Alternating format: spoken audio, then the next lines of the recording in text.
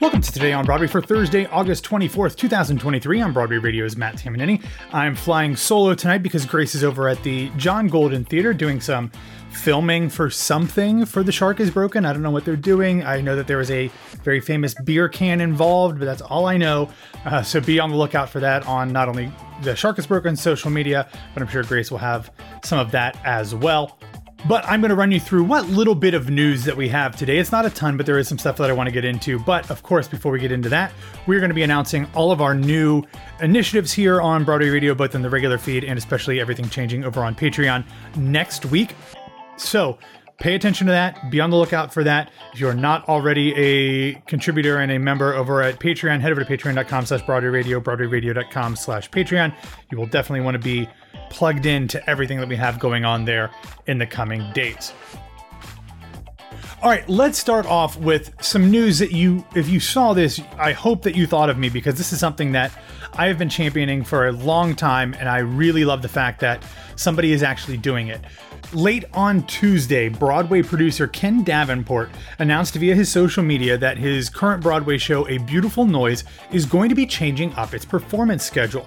Starting on September 6th, the production will shift to having 4 weekly matinee performances and then 4 evening performances. That means they will have shows at 2 p.m. on Wednesdays, Thursdays, and Saturdays, and then at 3 p.m. on Sundays, and then they will have evening performances on Tuesdays, Thursdays, Fridays, and Saturdays, meaning that they are essentially swapping the Wednesday evening performance for a Thursday matinee. Davenport talked about the fact that he had been doing some research on performance times, and this is what the research says might actually work better. He says, actually, even if the new Thursday matinee does not sell out every performance, he does believe that it will actually sell better than the midweek Wednesday evening performance. He said, quote, "We rarely mix our schedule up. These times were set for a different audience in a different decade." He goes on to talk about how COVID and the pandemic and work from home and all of those things have changed. Again, acknowledging that risk that we talked about that always comes with making these changes. He said, quote, "I'm betting that even if those performances don't sell out, they will do better than the Wednesday evening performance they replaced." If you have been listening for a while, you know that I love an unusually scheduled matinee or the rare early evening performance like Titanic does with the 5 o'clock show. I don't know that I would have done a schedule where you don't have a Wednesday night show. I probably would prefer to opt for giving the cast and crew 2 days off back to back, Monday and Tuesday, or maybe Tuesday and Wednesday, even if you want to get really fun with it. But I'm not going to nitpick this because I do think this is something that is really interesting. And I do think it needs to be experimented with. You can look across the entire theatrical landscape, and I do when I start planning trips. I go through every Broadway show that I'm interested in seeing, and I put it in its performance schedule in a spreadsheet.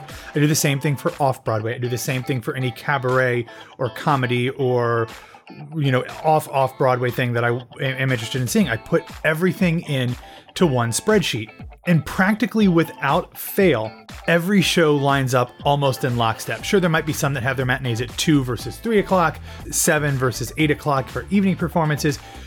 But that's why I get so excited when a show decides to do something funky and have a Thursday matinee or a weird evening performance on a Saturday, or heaven forbid, a Monday performance, because it is so rare. So even if this doesn't end up proving to be a huge box office windfall for A Beautiful Noise, I do think it is important to get some information just to be able to challenge the decades-old conventions that Broadway and all of theater in New York City has been operating under. What I hope they do is not only look at the box office receipts and compare them to what was happening before or what happened the previous year or what was happening across the rest of the industry, but I hope they talk to the people that come to these shows and talk to ticket buyers in general and what having this different schedule did to their buying decisions. I honestly have had less than zero interest in seeing A Beautiful Noise, but when I go up into town, if there's a Thursday matinee, I might just go see it when I wouldn't have otherwise. This gives me a reason to see this show. So much that we talk about with Broadway has to do with how you are competing against the other shows, whether it's for box office dollars, whether it is for audience members in seats, whether it's for awards, it's for nominations. But what Ken Davenport is doing with A Beautiful Noise is saying, here is a performance time when I will have nearly no competition. Now, Phantom used to do Thursday matinees, and there might be other shows that do it as well. Experiment-wise, I know sometimes the Disney shows will have different matinees. Obviously, they're more kid-centric. Chicago will play around with things. So there might be one other show, maybe two other shows competing with it, but that's a lot different than 30 other shows that you're competing with to try to get people to come to the theater. So selfishly, I love the fact that a big-time Broadway producer, and I've had plenty of things to say negative about Ken Davenport over the years, but this is actually one of the things that I've always liked about him, is that he's willing to experiment and take risks. And I think that this is a very important one because, as Grace and I have been talking about for the last couple of weeks here on the show, it's not great out there for the theater industry. Things are actually pretty bad. So if you can try some things with a show that's been around for getting close to a year, it's gone down, it's starting to plateau and dip down towards probably where it's getting difficult to break even on a weekly basis, it's worth embracing the opportunity to do something different and see what happens. So I generally had no interest in going over to the Broadhurst Theater and seeing A Beautiful Noise, the Neil Diamond musical. But because they are breaking away from the tried and true traditional Broadway schedule, I am legitimately more likely to see this show than I ever would have been before. And I know there's a ton of talent in the show, not only Will Swinson, but Robin Herder and that incredible ensemble. So I'm grateful for what Ken Davenport is doing here. And I know that might sound sacrilegious to some people, but I think it's worth a try. I'm very interested to see how this goes. He promised that he would share the results of the research that they do on his social media. It's something he's always done back when he had a blog that he wrote a blog post every day. I do appreciate that. I'm excited to see what comes of this. And I'm going to be in town in October. I had not planned on putting A Beautiful Noise in my schedule, but I'm certainly going to load it up into that Thursday afternoon slot in my spreadsheet and see what happens. All right, let's move over and do some real quick reviews for the Donmar Warehouse's performance of Next to Normal. Now, this is the London premiere of this show, which is crazy because it made its Broadway debut well over a decade ago. It was a 2010 Pulitzer Prize for Drama and won 3 Tony Awards, Best Original Score. It is being helmed in London by Michael Longhurst, who most recently did Caroline or Change over at the Donmar, and then on Broadway he is reuniting with Casey Levy, who appeared in Caroline or Change. She is playing Diana. Joining her in the company are Jamie Parker as Dan, Jack Wolf as Gabe, Eleanor Worthington Cox as Natalie, Jack Ofricio as Henry, and Trevor Dion Nicholas as Dr. Madden and Dr. Fine.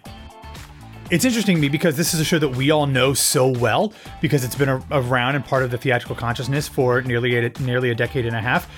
But most of the London reviewers are reviewing the show because it's the first time that it's been there. So for me, when I think about reviews for revivals, I think that those should focus on the production, this new production, and the performances rather than on the book and the score. A lot of these do focus on that. So I'm going to read those and then try to branch off a little bit when I can. But let's start with Emma John writing for The Guardian. She said, quote, Brian Yorkie's book and lyrics prove that a portrait of a chronic mental illness doesn't have to be grim. There's plenty of verve and momentum in a first half that fizzes with humor, from a sexy jazz number about Diana's pill regimen to the patter song in which her well-intentioned, desperate husband tries to convince himself that all will be well. Chloe Lamford's stylish design reflects the energy on stage with screens that sometimes hide and sometimes reveal the musicians, and mirror manic episodes with dizzying electric patterns. Sarah Crompton, writing for What's on Stage, said, quote, one of the most impressive things about Next to Normal is the way that it considers mental health with deep seriousness, suggesting how little medical science knows, how much treatment is trial and effort, apparently they don't say trial and error over there, and how the person being helped might actually feel that the price of what seems like a cure is simply too high. The memories are gone, but the aftershocks live on, says Gabe at one point. This is a show that asks what makes a life and what makes a person. She continues talking about Casey Levy, saying, quote, Levy dominates the space, just as her illness overwhelms her family, singing wonderfully, carefully charting the stages of anxiety and terror as she seeks help from doctors, all played with grave concern by Trevor Dion Nicholas, who offer her pharmaceutical help in a little snatch of parody of The Sound of Music, counseling, and finally the radical option of ECT, which might wipe away her memories, but will make her life less troubling. We'll wrap up with Nick Curtis from the Evening Standard, who said, quote, Kit and Yorkie's decision to write about mental health implicitly rebukes those who think musicals can't be serious. Their approach is compassionate, thoughtful, but also witty, showing us the fantasies Diana projects on her doctors. Healthcare has been weaponized by conspiracy theorists since the show was written, but it somehow navigates Diana's choices, drugs, ECT, or potentially suicidal refusal of treatment, without scarring the horses. He continues, quote, I expected everyone to hug and learn at the end, like they do in sitcoms. Actually, the creators opt for something much more bittersweet and interesting, which lifted my appreciation of the whole show. Casey Levy, who originated the role of Elsa in Frozen on Broadway, is terrific in it, and she has a fine supporting cast.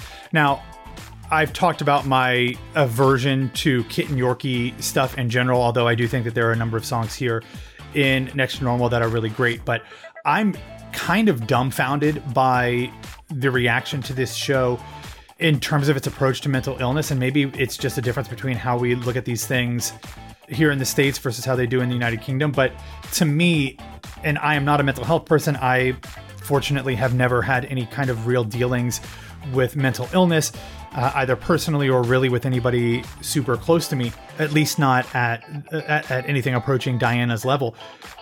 But to me, this story is just so irresponsible, and the way that it undermines getting treatment, and I understand that there are certainly trade-offs, but I think this show is incredibly problematic and might actually do more harm than good when it comes to talking about mental illness.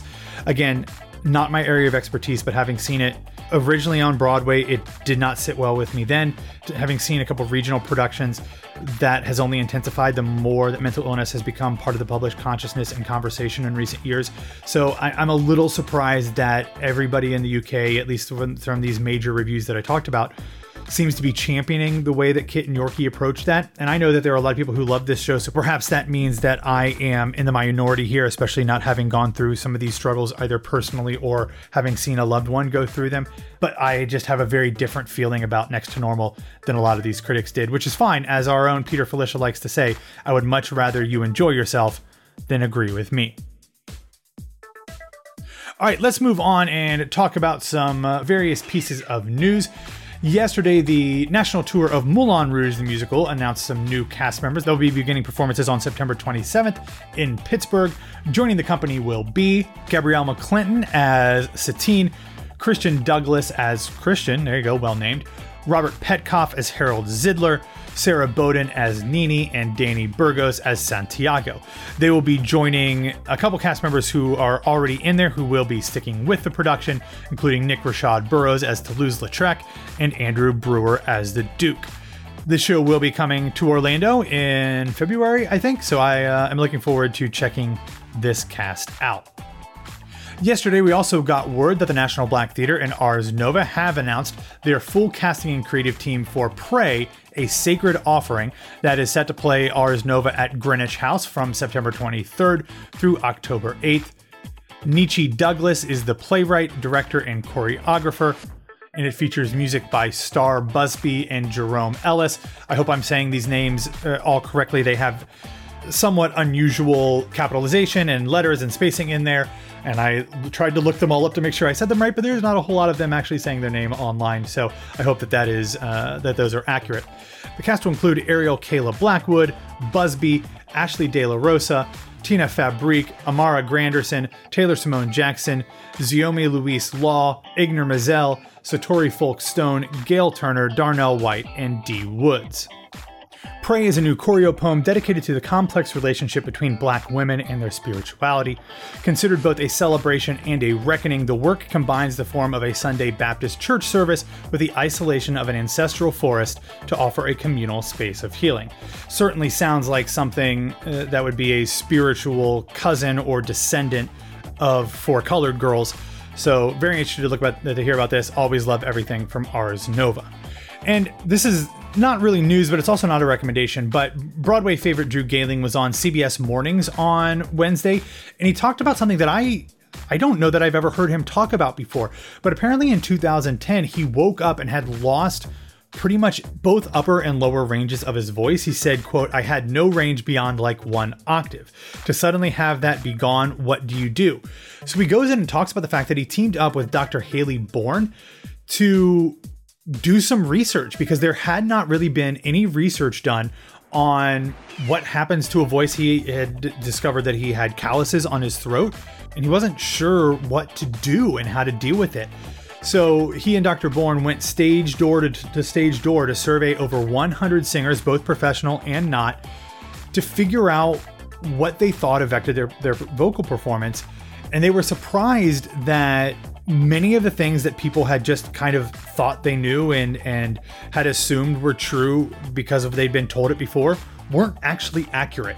So the interview was great. He talks about kind of like extracurricular activities that performers can do without hurting their voices, the exercise that he used mainly to get his voice back.